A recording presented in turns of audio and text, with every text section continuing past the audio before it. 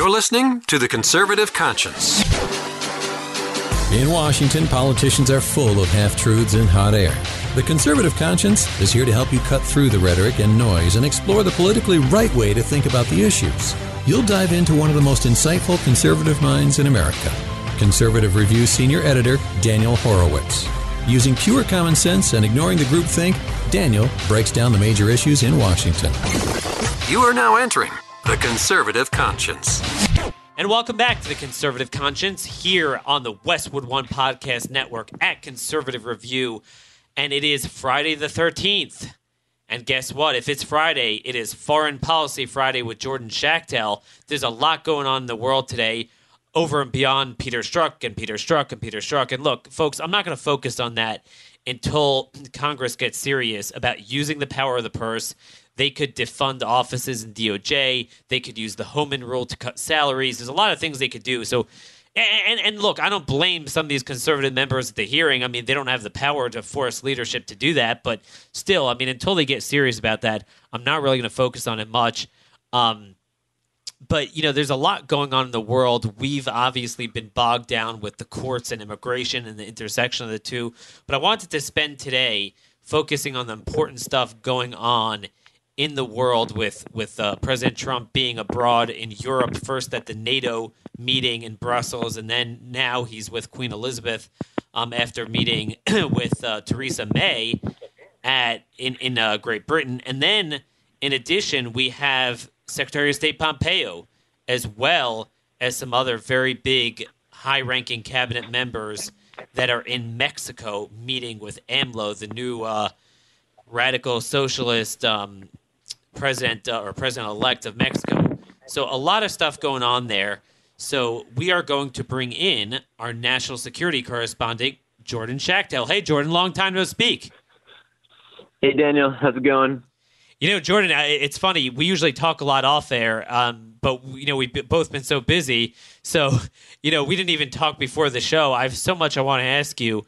I have an article coming out today kind of putting NATO and Trump's comments to, you know, obviously Angela Merkel, the French president, Theresa May, and, you know, the chief of NATO, and this whole brouhaha that he's being rude, going overseas, bashing allies and everything. And I wanted to give people a perspective that Trump's beef, which really should be all of our concern, is not just, oh, we're shouldering a bigger burden.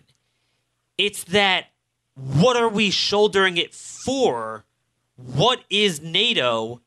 What's the purpose of it, you know, 69 years later, when the consummate threats of our time have changed, and to the extent that they're related to Russia, which they somewhat are, with Russia in the background throwing crap in the game, helping China, helping the Iranians, these people are downright on the other side of it.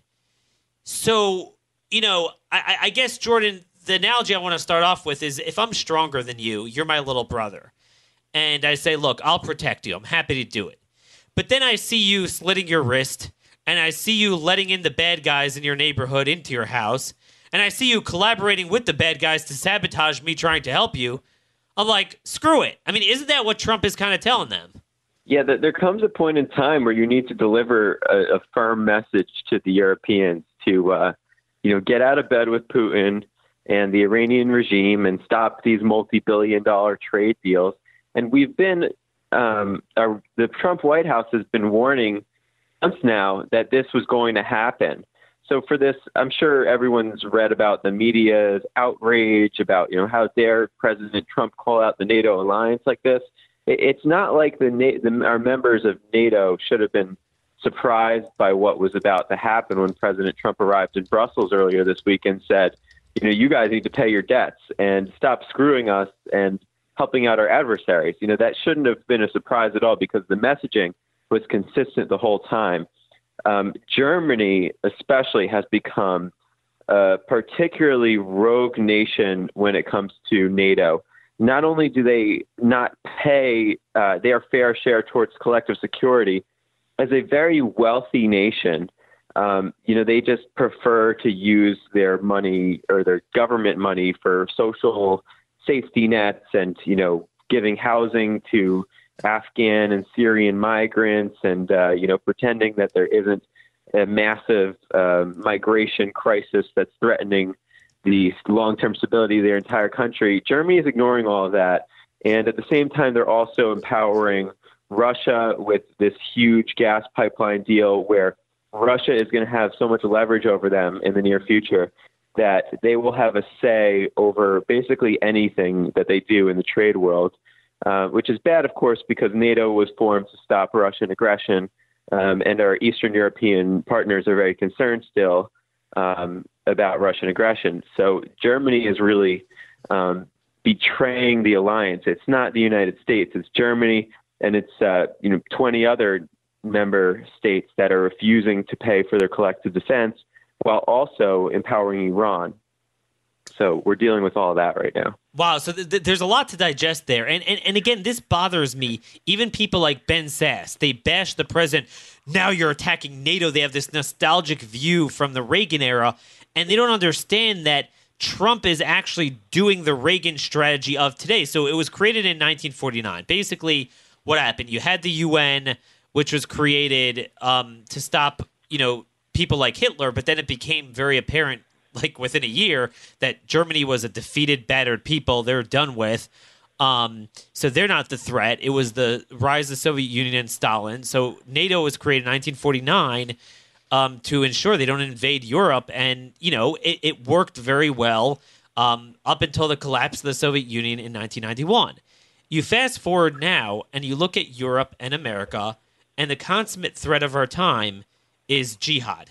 Jihad embodied through Iran and Hezbollah, and to the extent the Sunnis are a problem, it's really, like we've spoken about so much on the show, it's really through self-immolation, through bringing them in, allowing them to establish cells on your shores, and that's the problem. And to the extent that Russia is a threat, which you and I are very hawkish on that, they are a threat, a big part of it is their, surreptitious enabling of the Islamists, and by the way, Turkey, enabling of Turkey, and Turkey's in NATO now, so we got the fifth column in. So a couple things here. So like you said, it's not just that they're putting only like 1% of GDP, whereas Poland is putting like 2% of GDP, and they're much poorer country, putting 2% to NATO, but Russia would be nothing but a crap hole if not for their oil and gas exports. Now, so could you explain a little bit what's going on here? That basically, Ben Sasse is saying, oh, you're trashing NATO and helping Russia. But really, like Trump told Stoltenberg, the head of NATO on Wednesday, he said, quote, we're supposed to protect you against Russia, but they're paying billions of dollars to Russia. And I think that's very inappropriate. Don't we now have record levels of exports, of gas exports? And rather than them, using us, they're building this Nord Stream pipeline with Russia. Yeah, that's the least that we could ask the Europeans to do, especially because, as you said, one of the fundamentals of objectives of NATO is to stop Russian aggression, and by building up a collective defense deterrent to do so. And of course, Russia, there's not much innovation there. They have a declining population. There's a lot of economic woes, but their one bailout package comes in the form of trade deals over natural resources, right? So I think the president was absolutely right, even if his motivation, and he did not say directly that you should stop trading with Russia and only trade with the U.S. He just said, stop trading with Russia. Of course, it would benefit our allies, and it would be nice of them to engage in bilateral deals with us, especially because we pay for their defense, right? So it kind of makes sense that they owe us on that one. But the fact that Germany is just completely, and it's sad too, because it's not just Merkel, it's the German public as a whole that has been, it's basically like I don't want to bash the Germans, but it's basically, it's a difficult psychological experiment. They're still feeling this guilt complex from World War II while simultaneously moving further to the left. and also at the same time absorbing migrants that are probably going to, destroy the country. So there's all kinds of things going on. They're becoming more and more anti-American. And, the president, if we continue down this trajectory with the president saying nothing, nothing was going to change. So I don't get the critiques by, John Kerry, Ben Sasse saying, oh, you can't stir the pot in NATO, because NATO isn't doing anything for us right now. Right. So we don't protect and defend the institution of NATO for no reason. We do it so we can share the burden of defending our mutual allies. It shouldn't be the United States going at it alone. So it just makes no sense that, people who say it's wrong to critique NATO. No, now is definitely the time to critique NATO. No, exactly. And this is what I don't understand from some of the Never Trump crowd. And look, you and I are eager to criticize anyone that violates conservative principles, including Trump. But, and we'll get to his comments about Putin later. But for now, I mean, if you're a Ben Sasse conservative, so as a conservative, you should be very much upset by what Germany, France, England, Belgium, all these governments are doing with Israel, trashing Israel, supporting Hamas and Hezbollah, supporting Turkey, Erdogan inside of NATO as a NATO member that, pursuant to Article 5 of NATO's charter, we would have to defend them. They are the consummate threat for which we should have a NATO. Do nothing about that. Then flood their country with all these problems. Caroline Glick has a good column in the Jerusalem Post, her latest column, about a major terror attack that was foiled, luckily, against this big, anti-Iranian government protest, this opposition movement, Iranian opposition movement in Paris. They were going to blow up the rally. I know Giuliani went there. Stephen Harper was there. Some other dignitaries. This was a big deal. And she reports that the cell, there was a whole cell out of Belgium that was operating there, led by Asdullah Assadi, who is basically a Revolutionary Guard's Quds Force guy, operating on their shores. So they brought the problem in, and then while they're operating there, so I want you to talk a little bit about a couple days before Trump got there. See, the media starts in the middle of the story, like he's just dumping on the Europeans. They held a meeting in Vienna at that same posh, hotel where they hatched the Iran deal. And they sit down, the foreign minister, what's her name? Federica Mogherini, the EU foreign minister, German, French, British foreign minister, sat down with Zarif and the Iranian president. And by the way, the Chinese and, yes, the Russian foreign minister to sabotage American sanctions on Iran. They're the ones destroying NATO. Yeah, they're on the completely wrong side, and Federica Mogherini, she is potentially one of the most evil diplomats in the world. She sides with every adversary and enemy of America out there, whether it's the Arab-Israeli conflict and her, cozying up to Hamas or the Iranian regime. She is awful, and it represents the horrors of the European Union and what a big Euro state would look like in the future. It would be totally capitulating to terrorist regimes, dictatorships, almost kind of like the United Nations as one block, right? So, so a few days before the president arrived in Europe, there was that big foiled terrorist attack. And what these intelligence agencies in Europe and the United States are finding is that Iran, again, is ramping up its intelligence operations overseas. And you can't forget that, the Iranian regime believes in the same philosophy, well, a Shiite version of the philosophy of basically ISIS.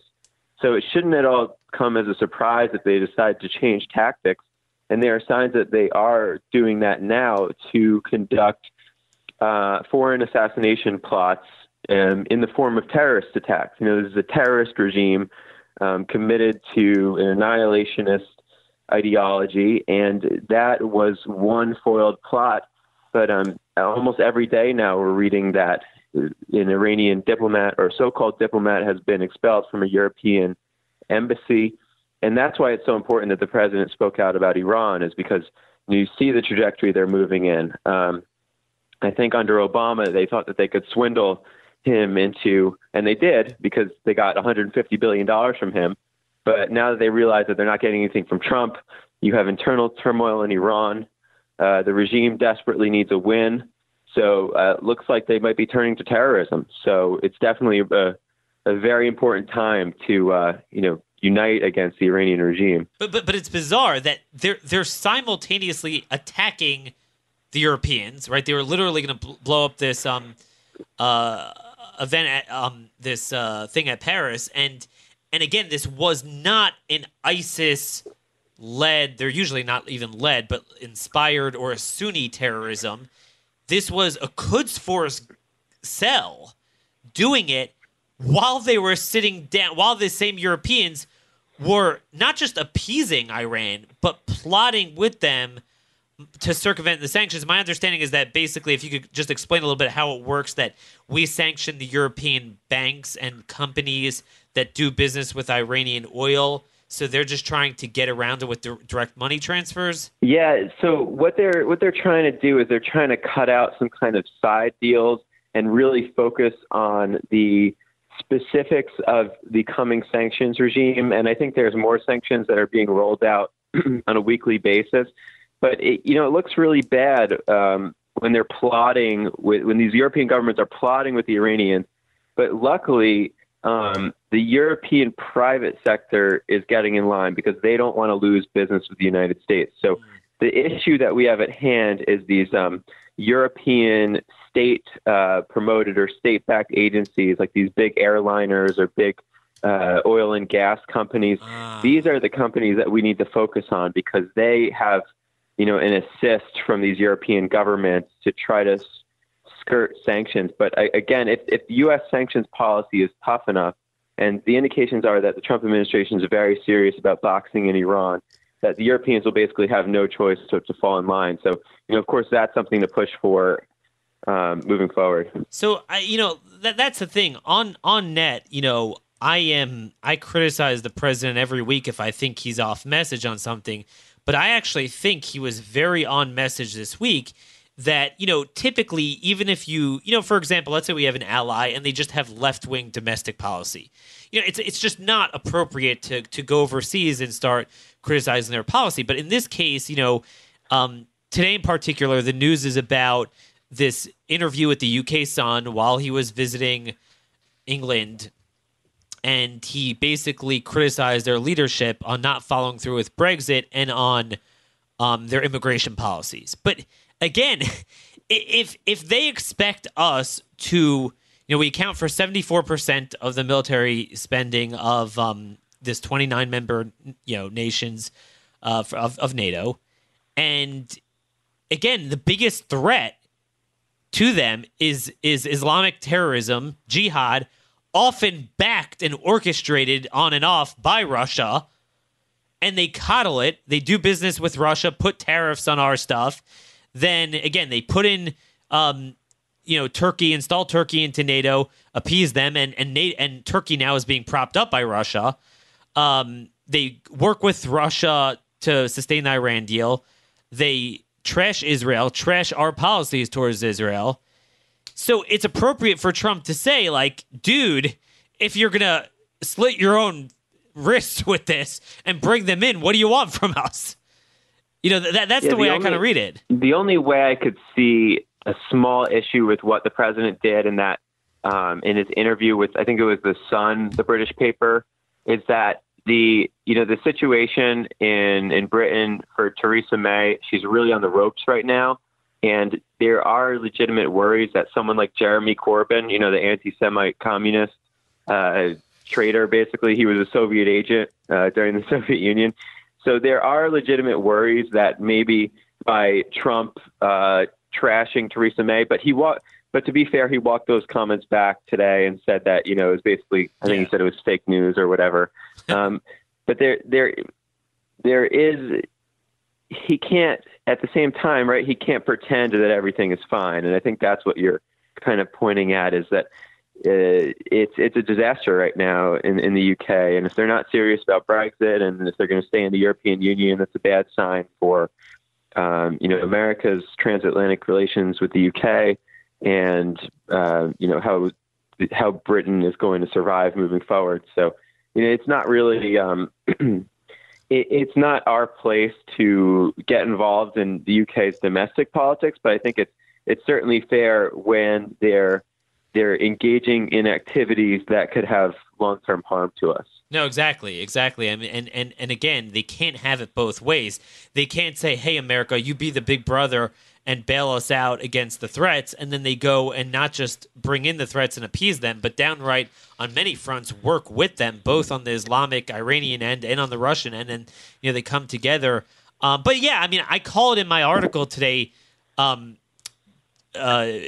Diplomatic chemotherapy. I mean, if people like Sass and these guys are going to be utterly silent, like in the abstract, they'll all agree. Every Republican, even a lot of like Schumer type of Democrats, yeah, Europe is too anti-Israel.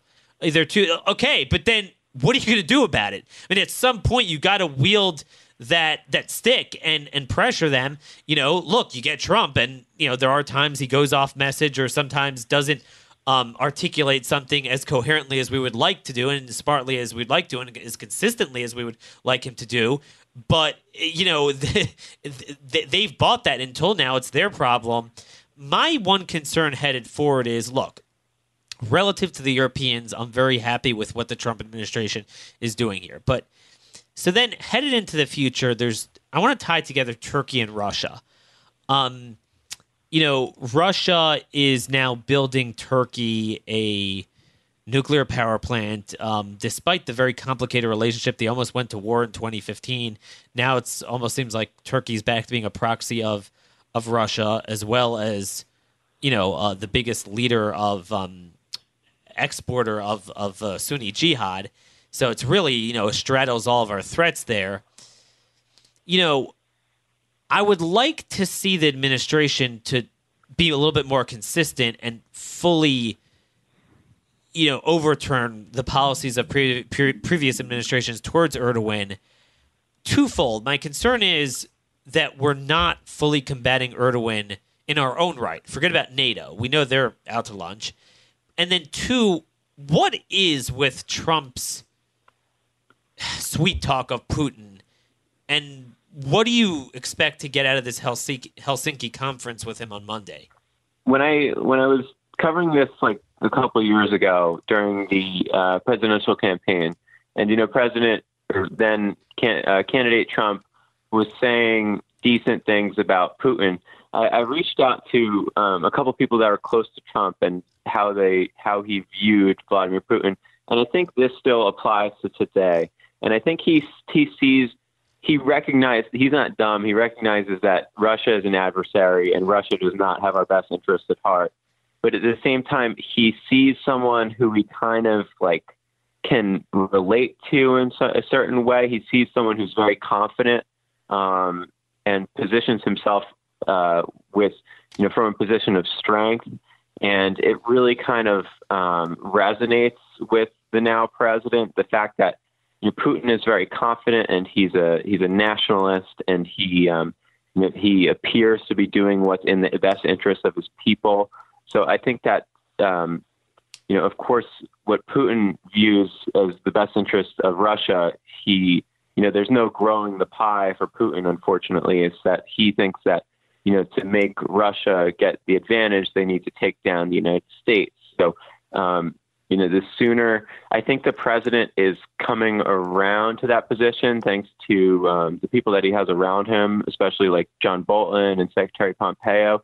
But I think that the president still kind of wants to feel him out on these issues. And, we just need to do the best we can to remind administration officials, people close to the president, show him the examples of what happened with Barack Obama, with the reset button, with, taking over Crimea, with their intrusions into the Middle East and, their cyber campaigns against the United States, that Russia, plays this double game, that they definitely view us as one of their chief adversaries, if not, how Iran views this as the great Satan, same kind of philosophy.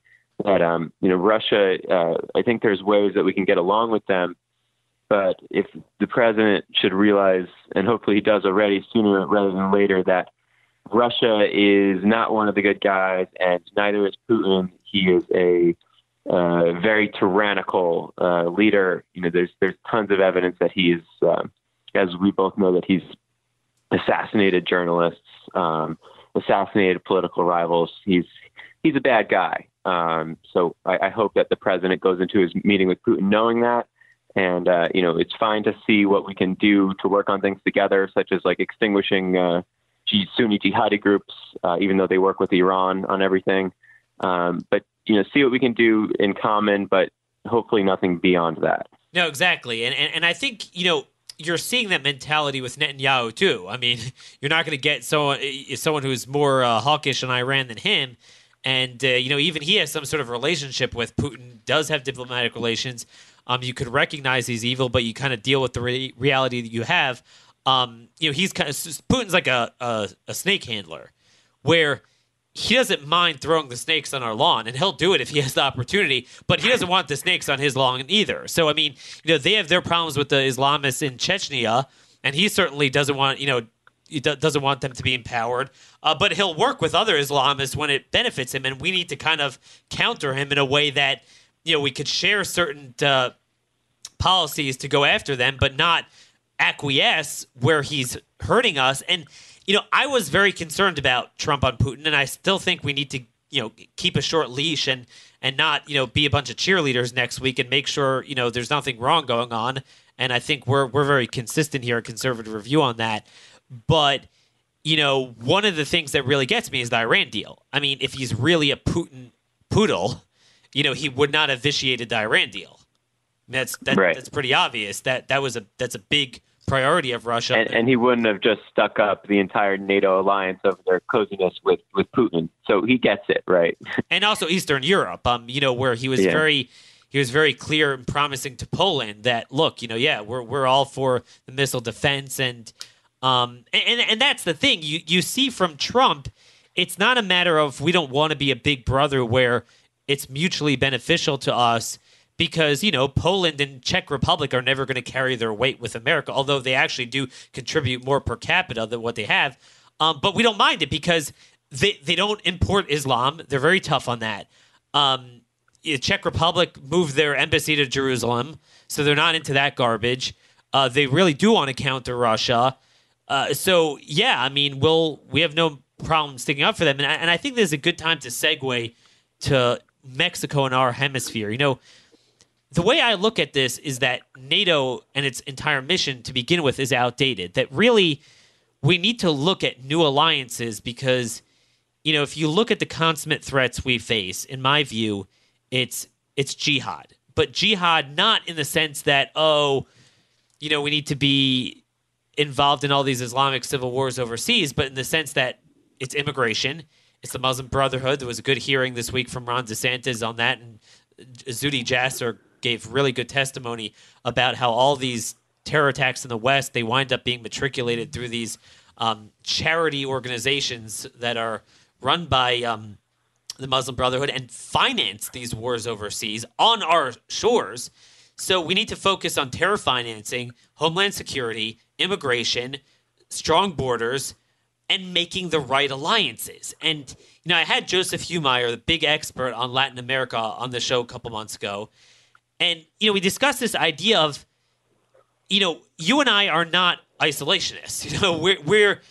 We believe that you need to engage the right alliances, but rather than in a globalist way where everyone screws each other's sovereignty, you have an alliance to mutually protect and respect each other's sovereignty. And I'm seeing this emerging theme where we could, have the Eastern European countries, even some Middle Eastern countries that have come around, and then in Latin America, where we really need a new Monroe Doctrine, where really, we're having this problem with Iran and Hezbollah influence, to, engage with the new good governments in Brazil, Argentina, Paraguay, Peru, Colombia, Costa Rica, Guatemala, to counter, Venezuela, Bolivia, Cuba, And, I know I've gone long here, but my punchline is to land in Mexico. Mexico has a new really leftist leader. What's his name? AMLO's the acronym? Obrador? Yep. I keep forgetting. They call him AMLO for the acronym. He won, my gosh, the outright majority, 53% of the vote, almost every single province. What's going on with him, and what do you think is happening today with the Pompeo and Mnuchin meetings? Yeah, so the U.S. sent a pretty big delegation today. We have Pompeo, we have Treasury Secretary Mnuchin, we have Kirstjen Nielsen. I think Kushner's even there too, because he's the diplomat, so he's everywhere. Impressive schedule, that guy. So I think they're trying to get a sense of what Lopez Obrador's feeling about the U.S.-Mexico alliance, because he got elected on some pretty hostile anti-American rhetoric, telling Trump to go screw himself, take a hike, we're not helping with the wall, Mexicans have the right to live wherever they want, but at the same time, I think that a lot of people have pointed out that while this guy is kind of like a crazy socialist in the form of Hugo Chavez, he also has these nationalist impulses, right? So it seems like they are contradictory, as with a lot of kind of broken political philosophies. It doesn't really make sense to be both a socialist, open border socialist, and a nationalist. So he's kind of speaking out of both sides of his mouth. And we're trying to figure out, hey, if you're a nationalist, maybe you'll work with us on securing your sovereignty as well as ours, because I think it would be great for America, and you obviously, I'm sure, agree, if Mexico could retain control over its borders, because almost the entirety of northern Mexico isn't controlled by the federal government of Mexico. So that needs to change. And is Mr. Lopez Obrador very serious about this, or does he not care, or is he afraid of the cartels? These are all questions that I think Pompeo and his delegation need answers to, so we can figure out, how to work with the Mexican officials to restore our sovereignty on the southern border. That's actually a really interesting take on the guy. I never viewed him as such, but I think you're right that, it's not as easy to break down as okay, in America, are you Ted Cruz or Bernie Sanders? Oh, this is the Bernie Sanders Mexico equivalent. It's, I think you're right, because it's a certain Western, when I say West, I mean America and Western European countries, where you have the leftists of our countries hate our country and undermine it. The leftists of other people's countries, they have their issues, but they do somewhat, they don't like to self-immolate. It's kind of a Western contemporary value. And what always bothered me is that none of the smart set foreign policy people have enough focus and ideas on the Western hemisphere. And, the things that we're doing in the Middle East that really to no avail, we should have a good carrot and stick approach where we say, look, we could help you get rid of the drug cartels. Kind of like the video that Trump showed Kim Jong in North Korea, what your country could look like. Kind of what your country could look like. Look, you don't screw with us on the northern border, and you don't send them here. We'll help you on your Guatemala border. And, I don't mind foreign aid if it's going to help us. But then, not as an open-ended entitlement, but with clear benchmarks, and then having the stick loom over it hey, dude, the tariffs, obviously you're going to want a reauthorization of NAFTA. That's a big point of leverage rather than it all being about economics. I think we should really throw in immigration and make that a very big part of it. Hey, you better cooperate with us on that. And I don't think the die is cast. You're right. It's not oh, whatever you want, mister. I guess we're screwed. No, they're on the fence. We could influence that. We need to have a strong foreign policy, but we need to focus on that more than Marijuana, Mali, Somalia, and Afghanistan. And because that's really the nexus of drug crisis, gang crisis, all the immigration ills we have, and even Hezbollah, this should be our number one issue. And it's funny, just to talk about Mexico now, it really makes NATO very trivial. What does NATO do for us in this theater? Exactly. It's not 1949, 50s, 60s, 70s into the 80s where Soviet Union was everything. That was the consummate threat of our time. Everything. Here, they're a lurking threat, but again, it's really funneled through other issues that if we deal with them properly, then we're going to neutralize that. But we need a Western Hemisphere strategy.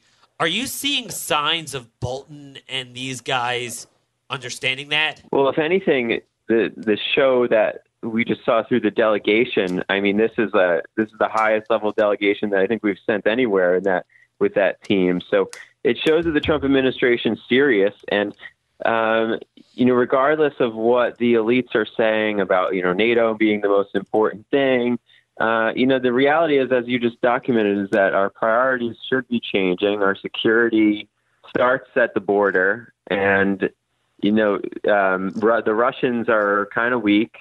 And a lot of these things that are happening in Somalia and Libya and Iraq, very far away, I think it's easier for the government to manage because you don't see the results of it back home.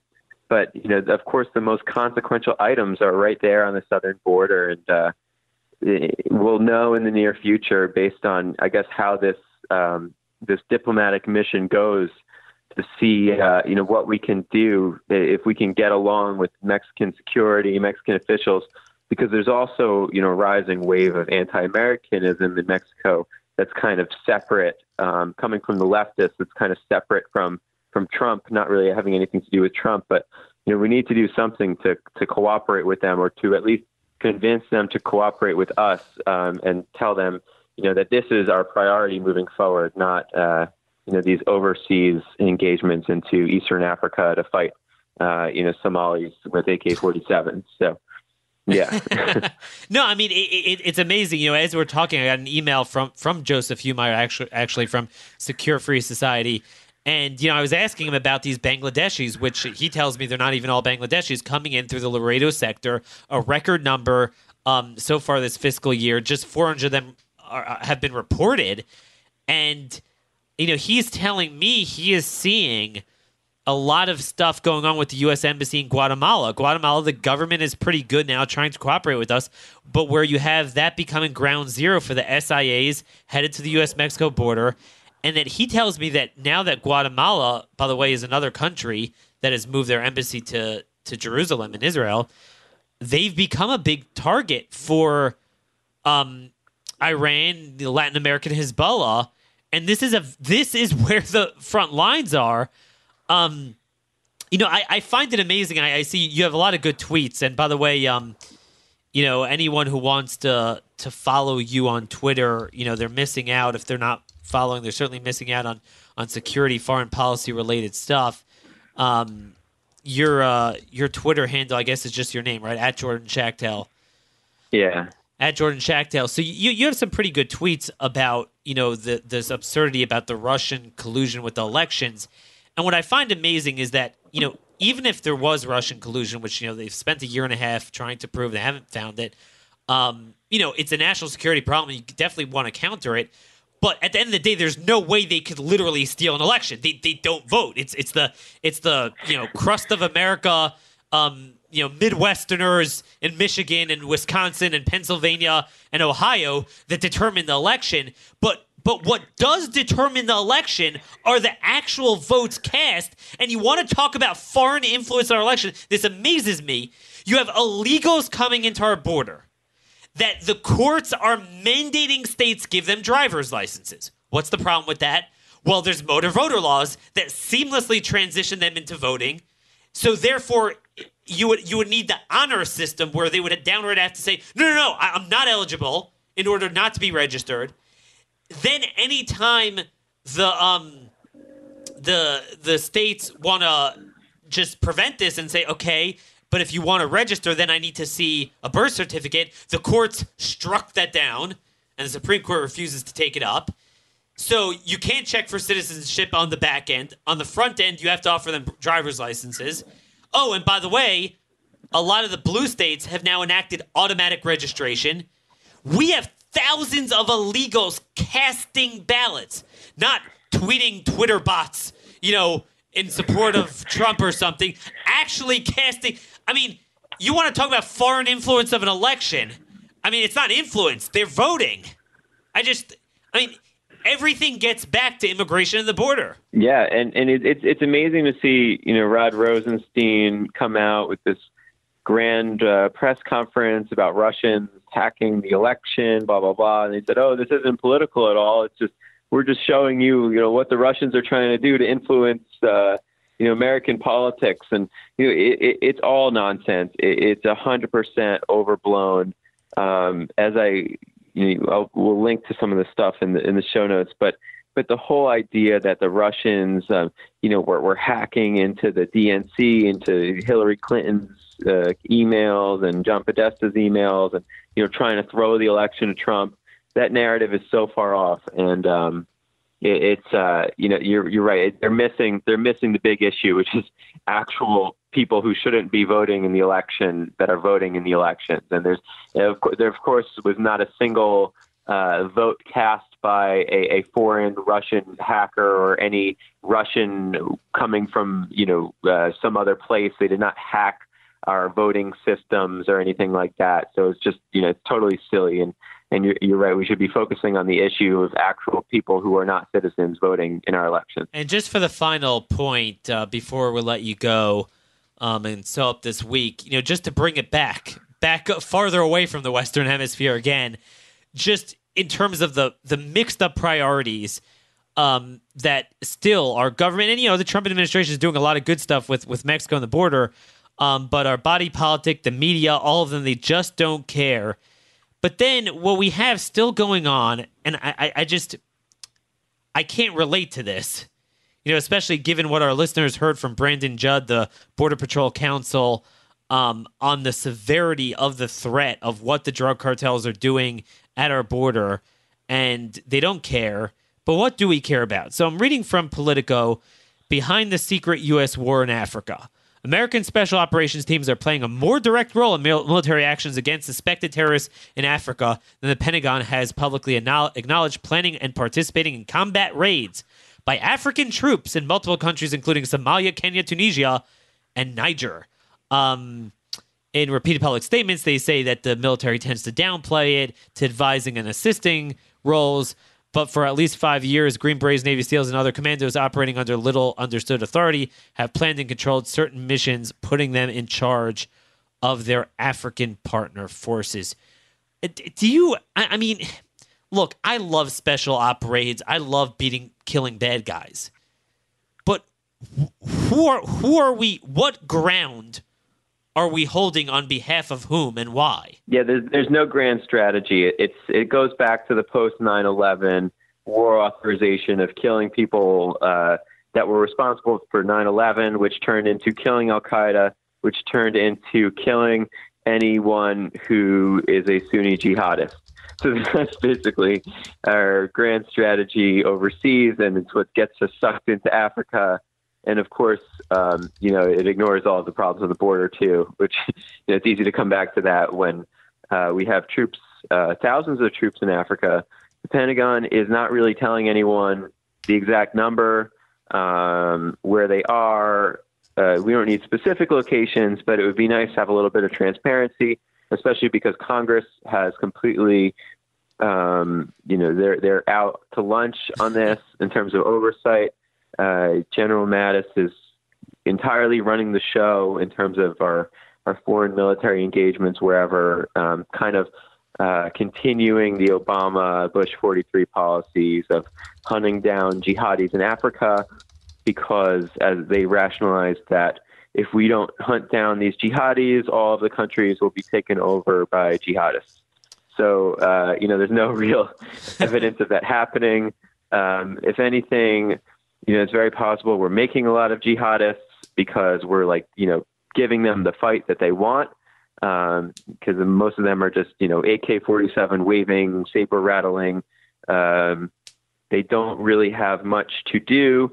But when these, wealthy Gulf financiers see that the Americans have come to fight, they get excited, and then they start sending arms and weapons to these, very poor Somalis who are more than happy to try to kill us. So it's just such a disaster. And, trying to lift up these incredibly failed states and putting U.S. troops at risk. And I think you read you sent me the latest about the soldier in Afghanistan who was killed by another Afghan national member of the Afghan army. That's another huge fiction that's being promoted by the Pentagon. Unfortunately, is that our Afghan military, the Afghan military that we're helping train and equip, that they're so great and everything, and that's not true at all, because they keep killing our soldiers, and they've done it. I think my statistics said over 100 times since 2008. So a lot of green on green attacks there, and very unfortunate, very backwards policies. And we can hope that President Trump has the right instincts on this, and he can just start to surround himself with the right people who will recognize finally that this global war on terror, completely unhinged, without any goals, without going after the state sponsors of terror, and finally we're hitting Iran hard, which is great. But we have to take the same approach to the Sunni stuff. Turkey, Qatar. If we don't focus on those two big states, nothing's going to change about our wars on terrorism in Somalia and everywhere else. Boom, exactly. Follow the money. Don't follow their rat trail and get bogged down there.